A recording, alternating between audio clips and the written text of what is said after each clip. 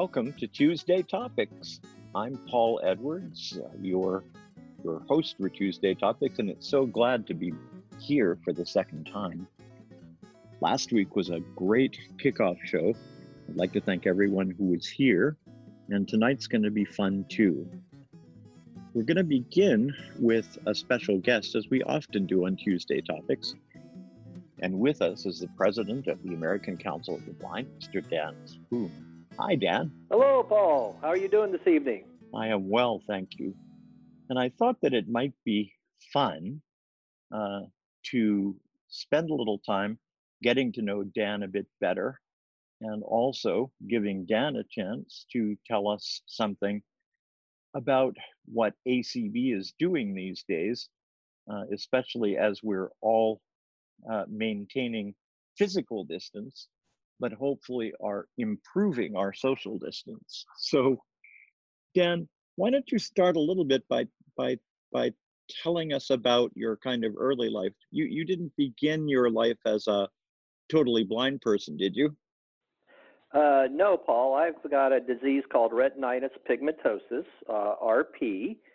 So was diagnosed with RP when I was 8 years old, and have gone through basically gradual vision loss for most of my formative years, going into high school and then into college. And so really I would say first exposure to the American Council of the Blind at the national level was really getting involved a little bit with CCLVI, because I really had low vision at that point in time. But I continued to lose my vision as I got older and older, and finally I would say got to pretty much total blindness, just a little bit of light perception on the edges here about 4 or 5 years ago. So it's been a journey. It's kind of interesting as you're losing your vision as you're going through life. The real positive there is you have images from when you had good sight that you get to carry with you. On the other side of it, you're continually adjusting every day, every year. The first time they hit a baseball up in the sky and you couldn't see it, and it basically almost hits you in the head when it lands, and then your baseball career ends, and then you go on to the next sport or the next activity. Really was never able to, never had a driver's license, although I did have a restricted driver's license, and you'll be happy to know, Paul, I got a B+ in driver's ed. So there was a lot of grade inflation back when I went to high school. Yeah, and there are lots of us who didn't get high school diplomas because we didn't take driver's ed. Right. It used to be a required course, at least in the state of Florida, when you were growing up, that you had to take driver's ed. Yeah. So so you went to the University of Florida, I think. That is correct. I always joke and said I spent the best decade of my life at the University of Florida. I went for a number of years there. It took me 5 years to get my undergraduate degree, and then I went back the following year and got an MBA, a Master's in Business Administration, which took another 2 years plus an additional football season. So I went to school in Gainesville there for a fairly long time. Yeah, those football seasons are important, Dan. Oh, very much. At that point in time, I think it was maybe even more important than my education, which was maybe didn't help me get off to too fast of a start. Yeah.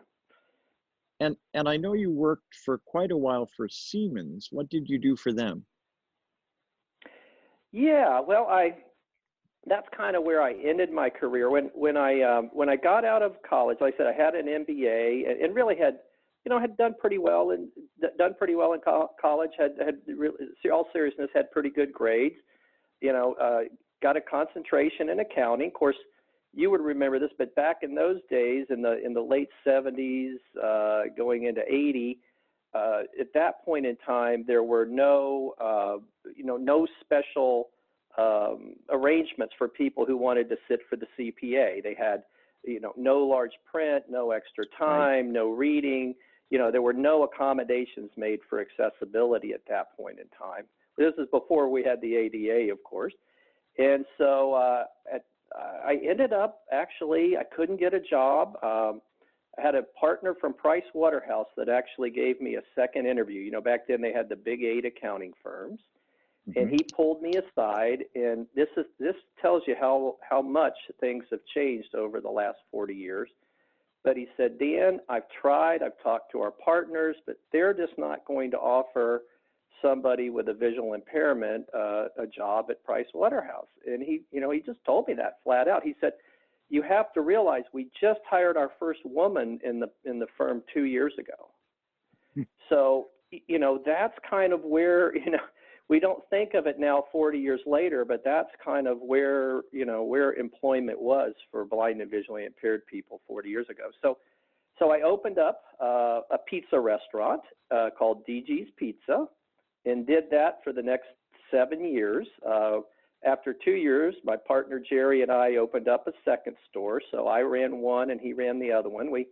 We called it DG's because my name started with a D, his name started with a G. We put the I's in it so it sounded Italian, so it was D-I-G-I, apostrophe S, so DG's Pizza. We delivered pizzas, we made subs, we even got into renting videos for people on a Friday night. We'd deliver them a pizza, a video, and a gallon of milk from the Cumberland Farms to next door if they wanted it. So it was pretty good business. And then dominoes started coming in, competition got tougher. And so I ended up going back to Valencia Community College in Orlando here and took a program called High Tech Training for the Disabled, which at that point in time, they let all disabilities in other than people with visual impairments. And so I was the first person they let in through the program that had a vision problem.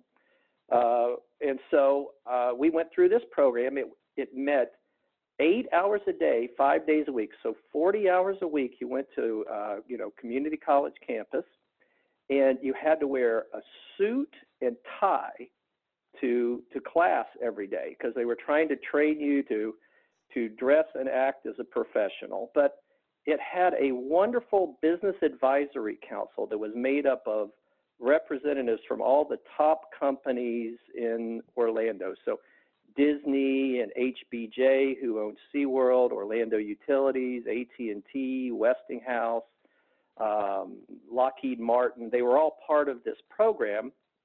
And at the end of that, I got offered a job working at Westinghouse Electric. It was a 9-month program, and at the end of the 9 months, you got a 3-month unpaid internship where you could kind of prove that you could do the work. I was a mainframe COBOL programmer, job control language, JCL type of stuff, and got through the internship. They offered me a job at the most minimal level they could possibly pay me, which was $2,100 a month. And I got a job, and so I was pretty excited about that, and ended up staying there the next 25 years. 9 years into my career there at Westinghouse Electric, Siemens Energy, a German company, bought out Westinghouse. Westinghouse decided to get out of the industrial manufacturing business and go into broadcasting. They actually bought they bought CBS, and actually changed their name from Westinghouse to CBS, and then eventually got bought by Viacom. And so I worked for them for 25 years, retired 5 years ago. So I had a really good career. Started out as a computer programmer, and then I eventually became a team lead, and then went into management, worked in the accounting area, and then eventually as a business project manager. I had a team of about 40 or 50 people with a number of managers and project managers underneath me. And we did, IT type of implementations pretty much around the world. We did them in Germany and Sweden, all over the United States. So it was it was a good career, and just learned a ton, and really it was a good company to work for. Yeah. That's excellent. And towards the end, were you still able pretty much to keep up with things despite your considerable vision loss? Or Yeah, well, I had, they were pretty accommodating to me. They bought JAWS when I needed it. I had this big CCTV type arrangement that I used for a number of years. It was kind of a handheld version of that that allowed me to read large print. I had a huge monitor. So as my eyesight continued to degenerate, I got more and more, support there. And then one of the lucky things for me is I was a second level manager, so I had an administrative assistant, which was really helpful. That helped with some of the day-to-day correspondence and things like that. But it was I was really the only blind or visually impaired person out of about 5,000 on our campus here in Orlando, across from University of Central Florida. So it was a little bit of a unique from that standpoint. I had to really learn how to, conduct business meetings using, everything was on PowerPoint presentations, slideshows, a lot of that type of stuff. So, really had to learn the material and be prepared for the meetings. My kind of take on it was always, first time somebody would meet me, especially if I would travel internationally and end up in, Berlin or Mulheim or one of those places in Germany, well, I would walk in and people would like, what is this guy with the cane doing coming to our meeting? What's going on here? And so my goal always was, within a month, I want them to feel like I'm contributing enough, I'm adding enough value that they want me to be part of that meeting. They're saying, hey, we need Spoon to be in this meeting. And so that was always my goal. But I know you went through this in your career. You were always having to prove yourself, right? Over and over and over again with every new group of people that you meet. yep, whether you want to or not, that's the truth. But Yeah. but you are actually amazing, because you really have never had the time to become a really good Braille reader or anything like that. No, I And so really haven't. And that, yeah. and so I'm amazed at how well your memory works. One of the things that amazed me at our last board meeting was how well you were on top of the agenda and knew exactly where we were. It's pretty Mm-hmm. impressive, sir. Pretty Oh, well, impressive. thank you. We all kind of develop different skills, depending on, what we bring to the table. So it's, it's got some pluses and minuses. My gosh, I wish I was a proficient Braille reader, but I'm not. So I have to kind of improvise the best I can in that particular circumstance. But I've been blessed with a pretty good memory, and so that helps through a lot of the outlines and that type of stuff. So I think we could probably do a little better than pretty good. All right, let's change gear. Sure. You became president of ACB last year, and just as you were bopping along with a whole new approach to ACB and a series of 9 different groups that were reorienting the way ACB operated, the virus came along. So tell me a little bit about how ACB is responding to the virus. Sure. I tell you, I could not be prouder of our organization. I mean, I just so happy to be a member of the American Council of the Blind. We have, I think, as a family, as a unit, have really stepped up to the challenge of the coronavirus. I'm very proud of the work that Cindy Van Winkle and some of her colleagues have done, putting together these community chats where we really, in the afternoon, in the evenings, mornings, almost every day, there's a schedule out there where you can see a different community activity, whether it be just a morning coffee hour, or this, our Tuesday topics that we're having this evening. Let's talk sports, audio description, easy chair yoga, cooking shows, recipe shows, social issues. I listened in on BPI the other night, who did an absolutely fantastic show about parenting. It's just amazing all the different content that our members are stepping up and providing to each other. And it's providing support, it's providing outreach. In many cases, it's just providing somebody to have an opportunity to connect with. So I'm really proud of the activity that we're doing there. Our staff has done an outstanding job. Eric and team very quickly moved to working in a virtual setting.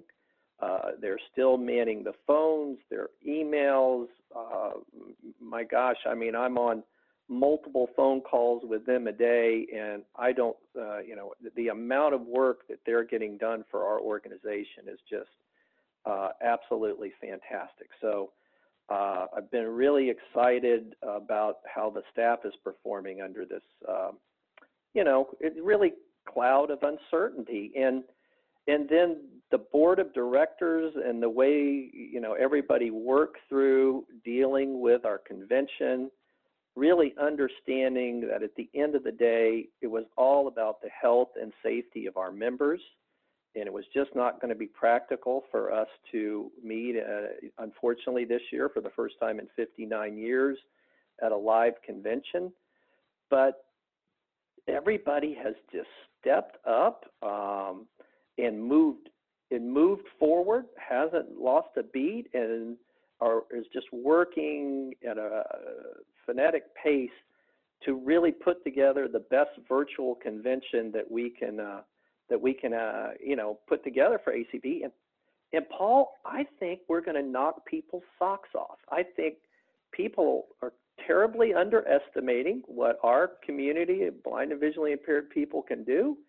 And I think we're really good in the virtual arena. We are used to this. We live on conference calls. I know you and I do, right? Yes, we do. And we're pretty good at it. Our membership is used to talking to each other on the phone and going through the right protocols and being courteous to each other and really allowing other people to speak and behave in a very formal and familiar setting. And so I'm excited. I've been talking with Janet Dickelman, our convention coordinator, 2 or 3 times a day.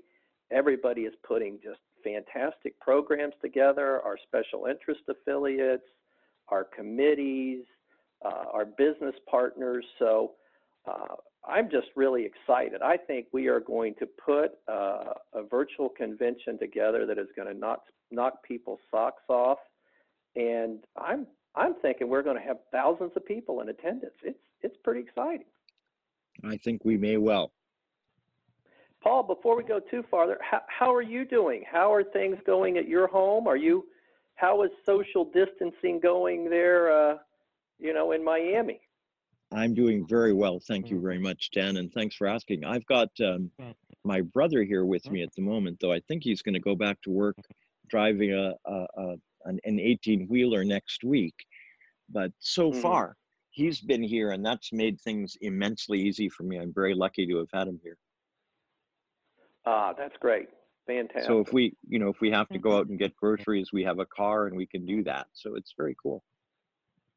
That's the hardest part is those couple of key errands you have to run to get groceries or to get prescriptions, those type of things, or doctor's appointment. Yep. It's tough. Mr. Rick, do we have someone who's got a hand raised? Yes, we do, Paul. We've got phone number ending in 4373. 4373, you're up.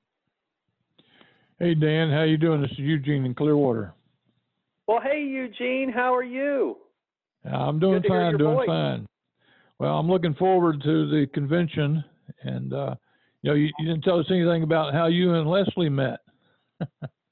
Oh, well, that's the highlight of my life. So thanks for asking that question. Yeah, My wife Yeah. Leslie and I met, gosh, it's almost 24 years ago now, in 1996 at a Foundation Fighting Blindness convention. We just happened to get seated.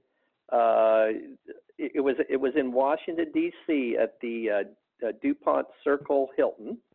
And the first event of the convention was going down a dinner cruise down the Potomac River. And we happened to get seated at the same table. And, there was one couple in between us, Vicki Kennedy from, she was living in San Francisco now. Then she now lives in Hawaii, and I got to meet her again just a year and a half ago when Leslie and I went out to participate in the Hawaii Association of the Blind convention. But we were they got up and took Leslie's sister Anita to the bathroom, and I slid over and started talking to Leslie, and she asked me if we wanted to dance, and I'm like, well, I'm not much of a dancer. And they were playing the Macarena, and so she says, come on out and do the Macarena. I can teach you how to do the Macarena. And so we went out and danced and ended up hitting it off and talking and going up on the upper deck and spending a little time, getting to know each other better. And then at the end of the convention, we were, we started dating. She lived in Vegas. I lived in Orlando. We did cross-country dating for about a year there and then ended up getting married. But I know Paul Edwards actually met my wife before I did. I did. I was out in Las Vegas for a convention, and Leslie and Anita were there, and they made an offer that I shouldn't have refused. They said, we'll take you out on the town in Las Vegas, and I didn't do it.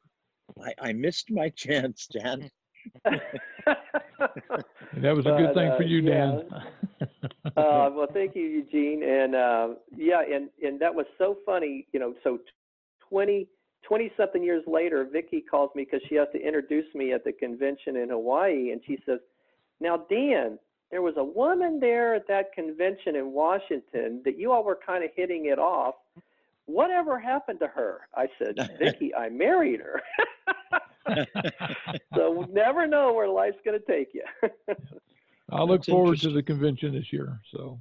Oh, excellent. Thank you, Eugene. And we're sorry that the Low Vision Expo got canceled this year, but we'll be back next year. Well, it'll definitely be again next year. Okay, super. Excellent. All right. Thank you. Eugene is president of our Pinellas chapter in Florida here, and does an excellent job. One of our best chapters. Who's next, Mr. Rick? We have Chris Bell. Dan, I wanted to raise an issue with you that I've recently come across, and I wondered if you have any knowledge about it. As you know, under the Javits-Wagner-O'Day Act, we have National Industries for the Blind and also National Industries for the Severely Handicapped. And here in North Carolina, we have a number of workshops, and some of them have been deemed essential work because they have contracts with the Department of Defense. And in one of those, 3 blind employees have come down with COVID-19. And one of them is one of our members who's on a respirator currently in hospital, but he's getting better. But I've talked to a number of other workshop workers in different parts of North Carolina, and really very little is going on in those workshops by way of precautions to prevent infection with the coronavirus. And, people aren't wearing masks, and to the extent that they can't always. There's no social distancing, and one guy brought a mask in and was told he couldn't wear it because of an OSHA requirement, which was ridiculous. So it seems to me that this is probably a national problem, because I'm sure we have many members at ACB that work for NIB associated facilities. And I don't know whether NIB is giving out any advice or how the local governments are dealing with it. But I think it's a problem, because a lot of the guidance that's out there now is for people who are interacting with the public, like grocery workers and the like, and people that are working and not interacting with the public. That issue isn't being dealt with. Dan? So what I've done is to contact Disability Rights of North Carolina, and we're going to start trying to deal with that in this state. But I wanted to raise it at the national level.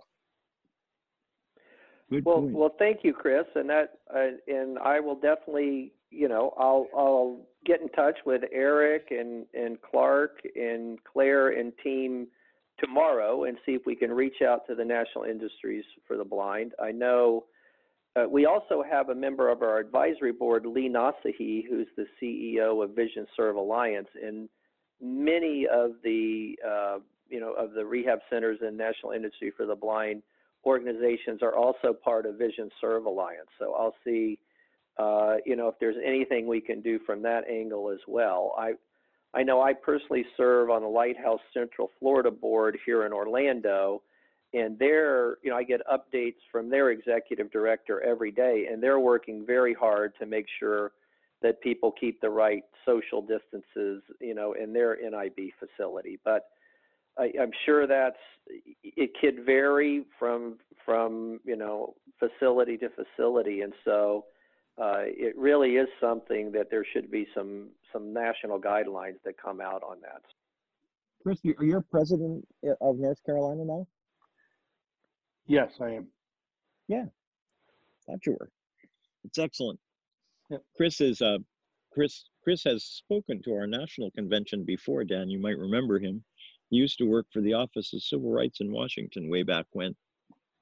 Right, and we're hoping to put something together for Chris to be able to speak this year virtually on the 30th anniversary of the ADA. So that'd be cool. Yeah, excellent. Yeah, yeah, we could Thanks, do a guys. dueling panelist thing. All right, yeah, who's you next, two would Mr. be a Rick? good 1-2 punch for that, I think. We would be fun. Yeah. Okay, the next person is Mary. Hi, I'm Mary Hopp. I'm from Louisiana, and I wanted to agree with Dan that blind people are so much more adept at all of these Zoom and conference calls. I was talking to a sighted person today, and she was saying how difficult all this has been. She's had to get used to Zoom. And, I was just like, oh, yeah, we've been doing that for a long time. And I wanted to tell you, Dan, that I really admire your upbeat personality. You always seem to be so upbeat. And I was just wondering, do you have anything that you attribute that to? Oh, well, I think great parents. I have two of the most wonderful parents in the world. They're 88 years old, still living here in Orlando.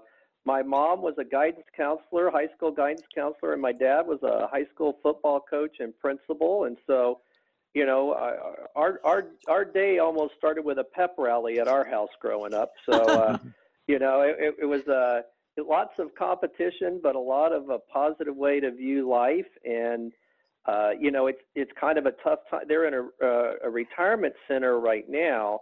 And so I can't go down and see them. I missed my mom's birthday here 2 weeks ago, and my dad's birthday is coming up this Monday.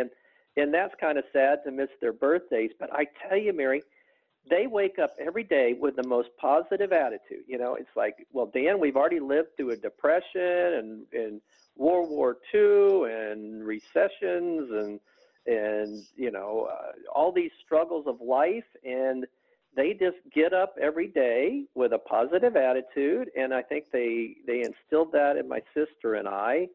And, we don't have a lot of control of things in our lives, especially sometimes if we're blind and visually impaired. But the one thing we do have control over is our attitude, and so I kind of look at things as a challenge, as an opportunity rather than, a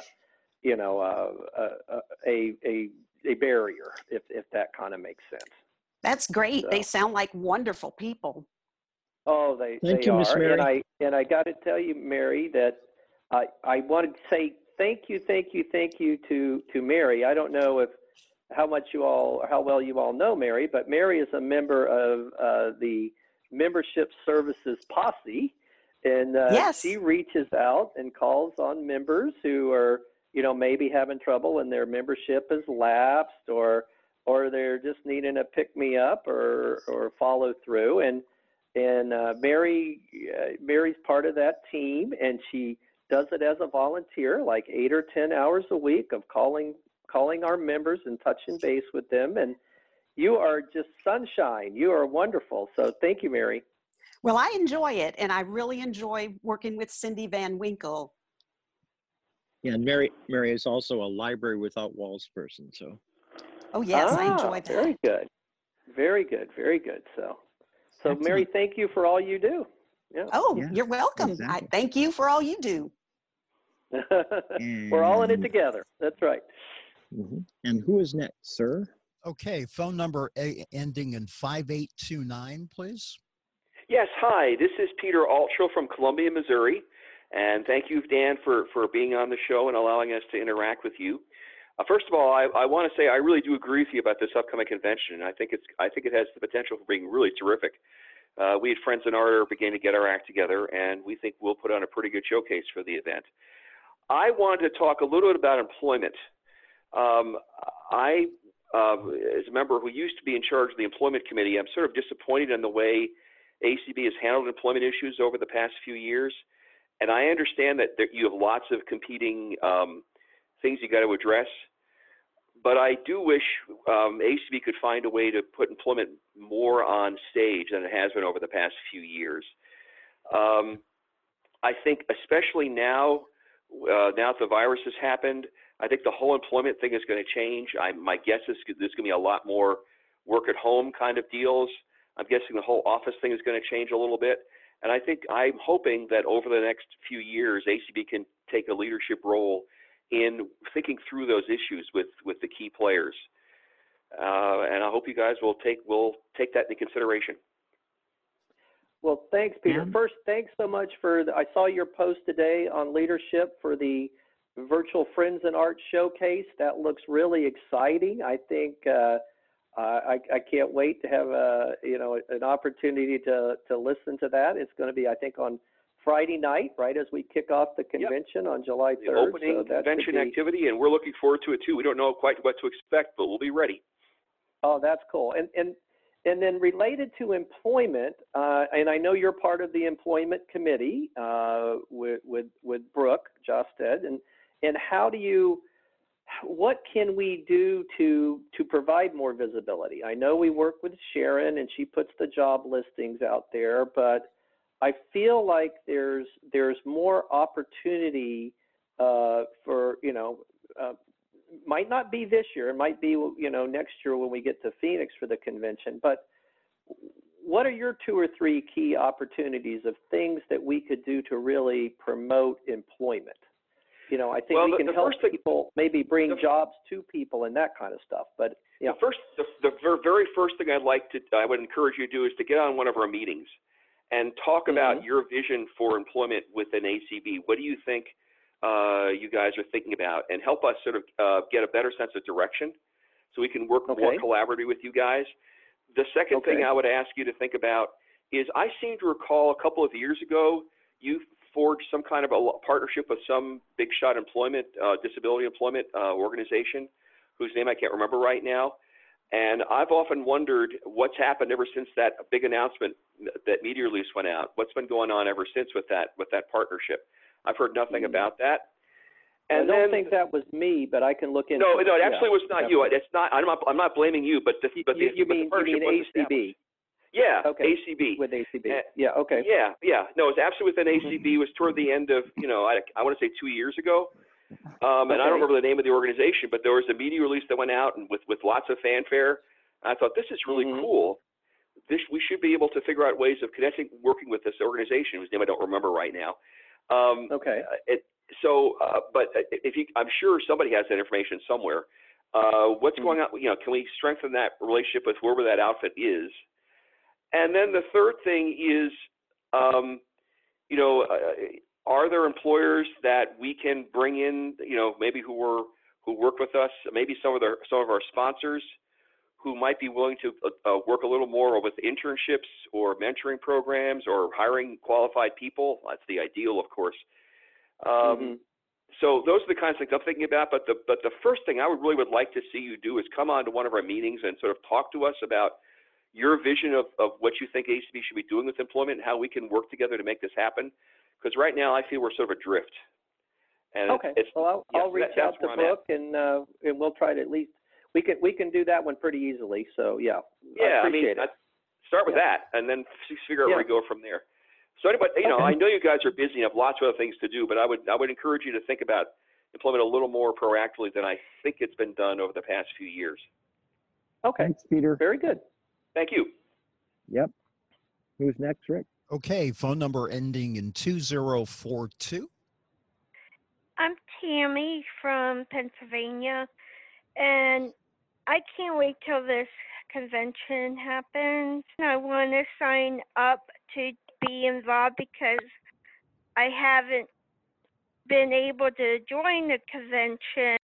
I agree that I think what this convention is going to offer for us this year is an opportunity for a lot of those folks who haven't been able to come to a convention in person, that now we're going to have the opportunity for all of our members to participate, whether you normally have the time or the finances to travel to a particular geographic location. This year, all you have to do is from the comfort of your own home, just register, and for your $25 registration fee, you will be connected to just 100 different workshops, general sessions every day, all kinds of prime time events, and it's just, I think, we're going to have a virtual exhibit hall and just all kinds of opportunities for people to get involved. So, Tammy, I'm with you. I hope this is really going to be a first time for a lot of people to really be involved in the day-to-day operations of the American Council of the Blind Convention. I can't wait to be involved because it is expensive to go to a convention, and this will help me with the Alexa, of getting it through the Alexa device. Sure will. What part are you looking forward to participating in the most? What's kind of got your interest? Well, some of the breakout sessions and like the library users and All right, Miss Tammy. We're going to have Erin Jones is going to be our talking book narrator, and she'll be you hear her, and we'll have Karen Kenninger. Yeah, I can't wait to hear what the library NLS is doing with the Braille displays and stuff, because I like reading Braille books. And fantastic. Library and users I is want also to going to be doing. more.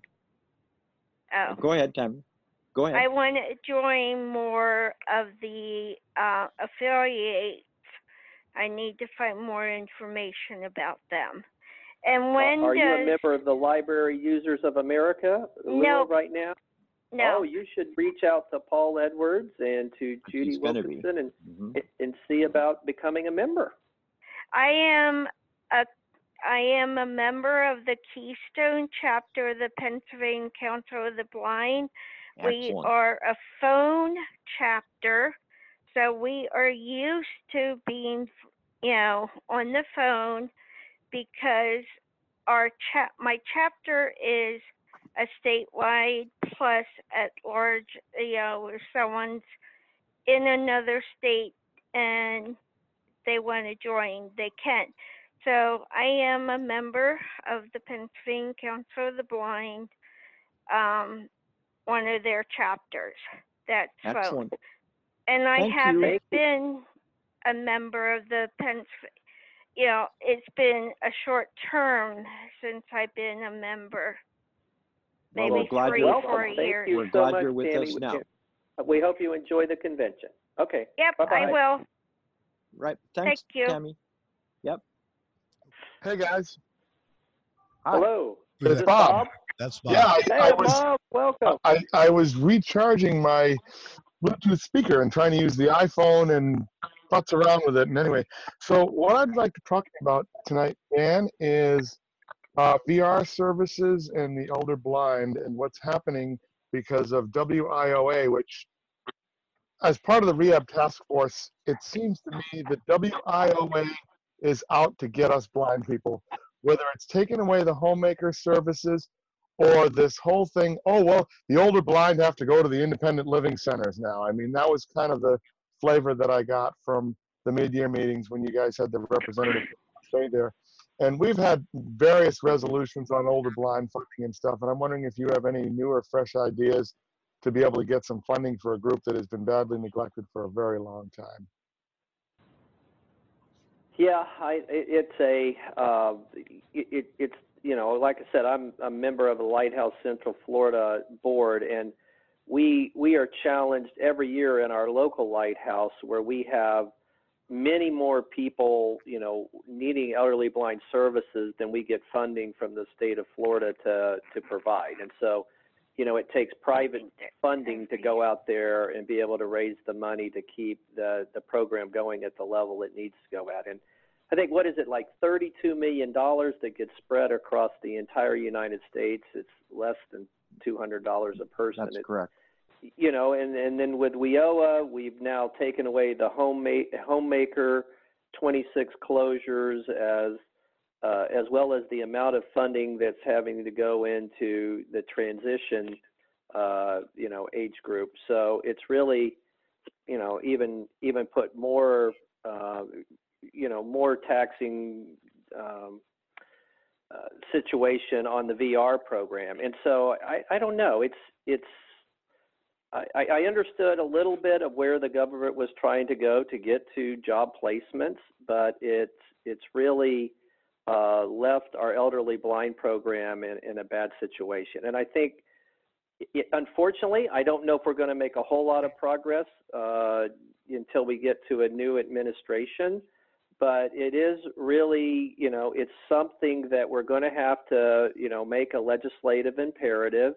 And we're really going to have to, you know, to see if we can get additional funding out there. You know, it's one of those things that the money's appropriated by, you know, through Congress, and we're going to have to advocate and work to try to get that amount raised. I think one area that seems to have some promise is the whole idea of maybe getting some of these services characterized as occupational therapy, which seems to then allow some funding, you know, through the healthcare stream. So, Paul, have you done much research on that? I know a couple of different programs have looked into that, but yeah, that's certainly one of the directions that I think folks are looking at. I guess my thought is that our economy is in such a mess now, and when we come back from this crisis, there are going to be so many focuses that whether we like it or not, I think it's going to be an awfully long time, probably a year or two, before we can expect to get very much traction on an issue like that, because there are so many issues that I think are going to step to the trough ahead of us. Mm-hmm. Yeah, I think we're really going to be in a position where we're going to just be fighting to not lose what we already have, unfortunately. Yeah, I think that's right.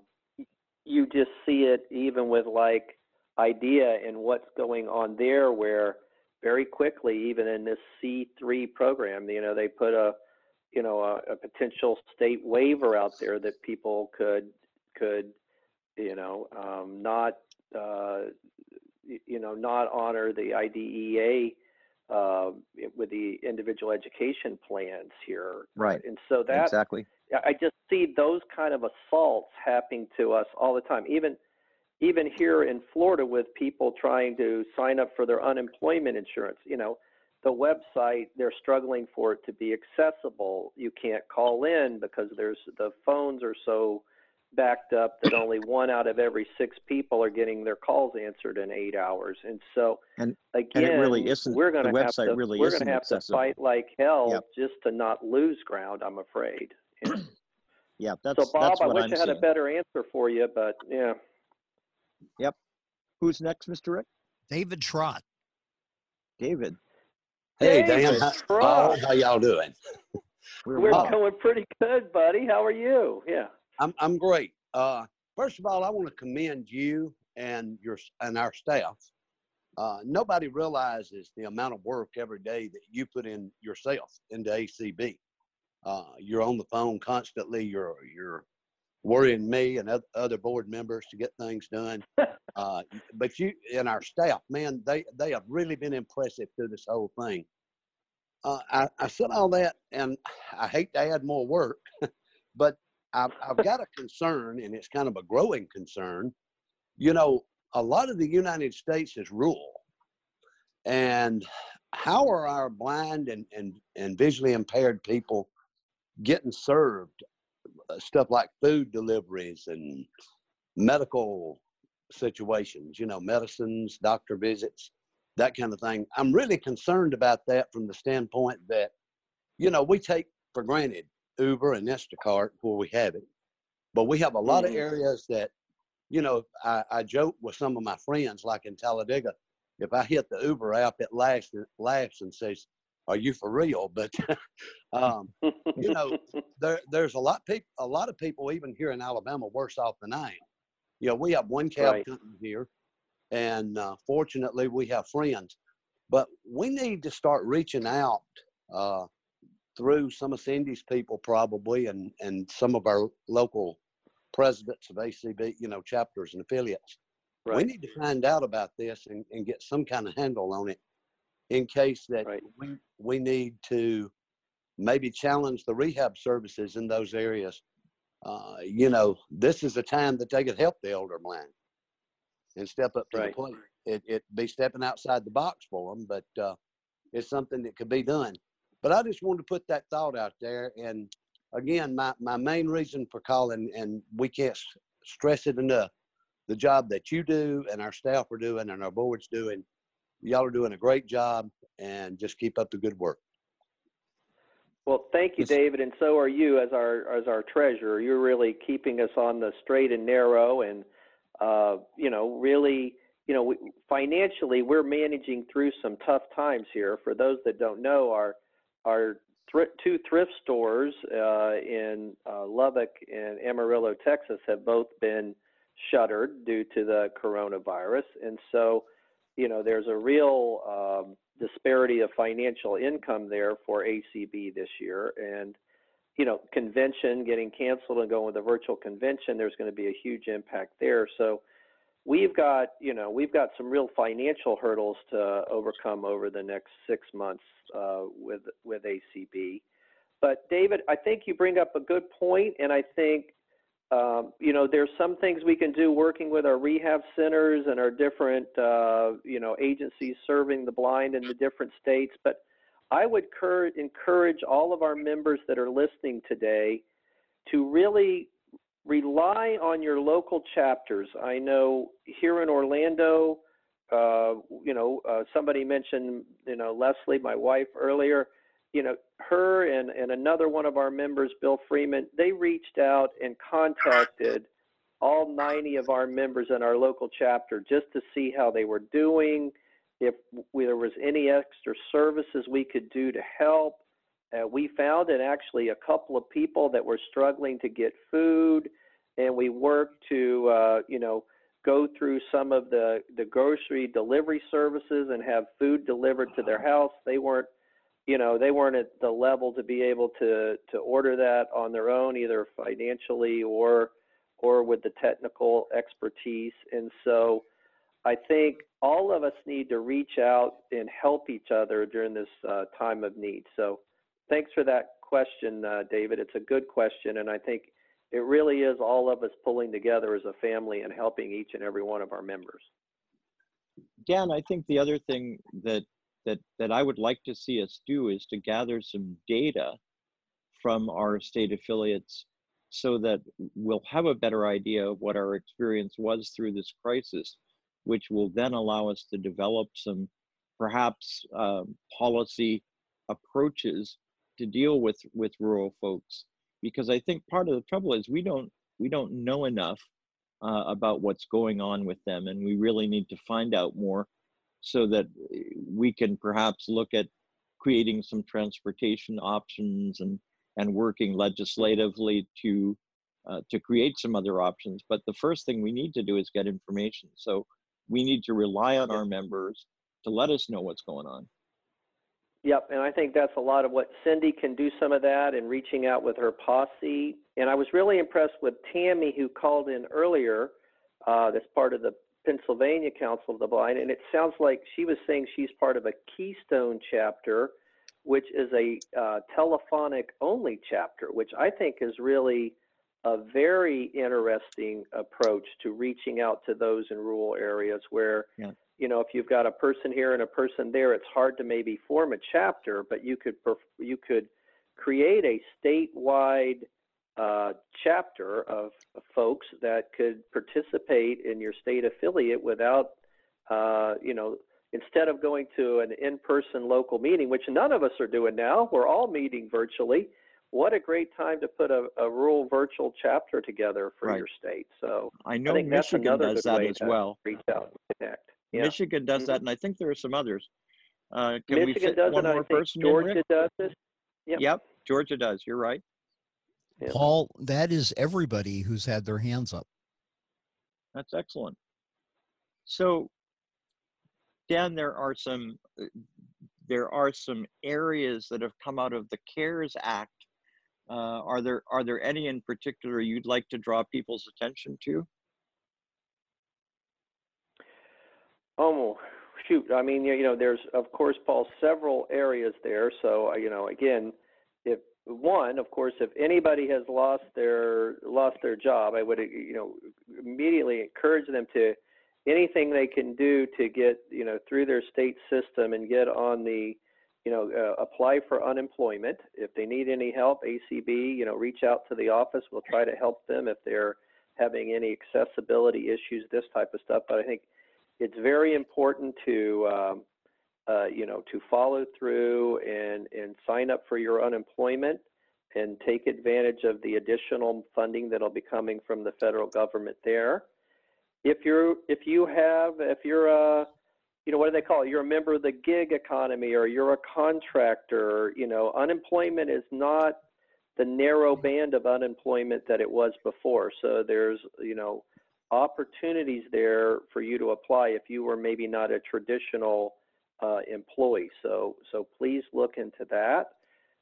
There's also opportunities if you're a small business owner to take advantage of the Small Business Administration loans that were part of this C3 program.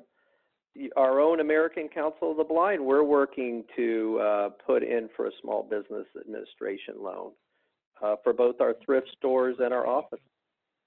Also, just be aware of your rights. If you're on SSDI or SSI, you should be getting a $1,200 check for each person, $2,400 for a couple. If you filed electronically, then you're kind of registered and, you know, and should be able to get the money hopefully here in the next 3 to 4 weeks.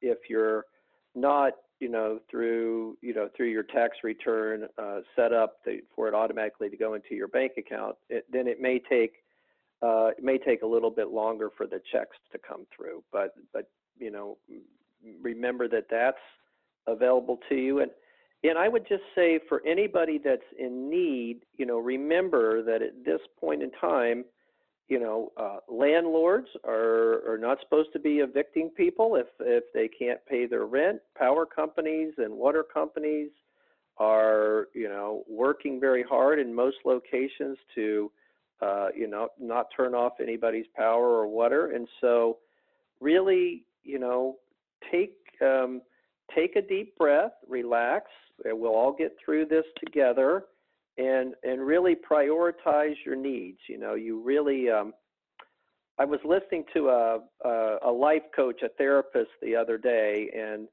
she was sharing that when you're going through a situation like this, you're really dealing with a brain biological response of, fight versus flight. You're in a crisis situation, your body's reacting to that, and your brain it's gotten all these different hormones and things are kicking in, and it's really running at a very, very rapid rate. So she was saying, don't absorb yourself in this stuff too much.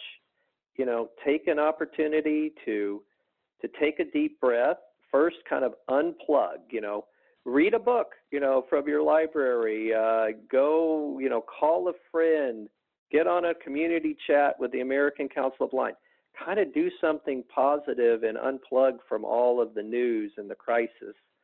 And then secondly, Excellent. she said, second, charge up. So remember, what are those things that make you healthy? Eat your, do a good job of eating your 3 meals a day, getting your food, get good sleep, go ahead and get a lot of rest and exercise, get out, walk around your neighborhood. Even though you can't, hug your neighbor, you can wave at him as you walk by, down the street. Hit him with your cane. You hit him with your cane. Exactly right. Yeah. It's so, so take some time to charge up. And then third, they say you always feel better if you can be of service. So if you can reach out and help a friend, help a member in the American Council of the Blind, maybe just help your next door neighbor. Like someone said earlier, we're really good at this conference calling stuff. Leslie has an exercise group that comes into the house, most of the weekday mornings. She got them all on a conference call, free conference call, and they call in on Monday and they drink a cup of coffee and they share stories and talk about their week. And she's so used to conducting meetings, she, puts them in order and lets them all take turns talking. And, and after an hour, they feel better about themselves. So there's something we can all do to be of service to our community. So I think those are some good tips. Thank you, Mr. Dan, and thank you for being with us on Tuesday Topics. We appreciate thank you, having Paul, you and here. Congratulations on the show. It's great to have it back, and we look forward to listening each and every week.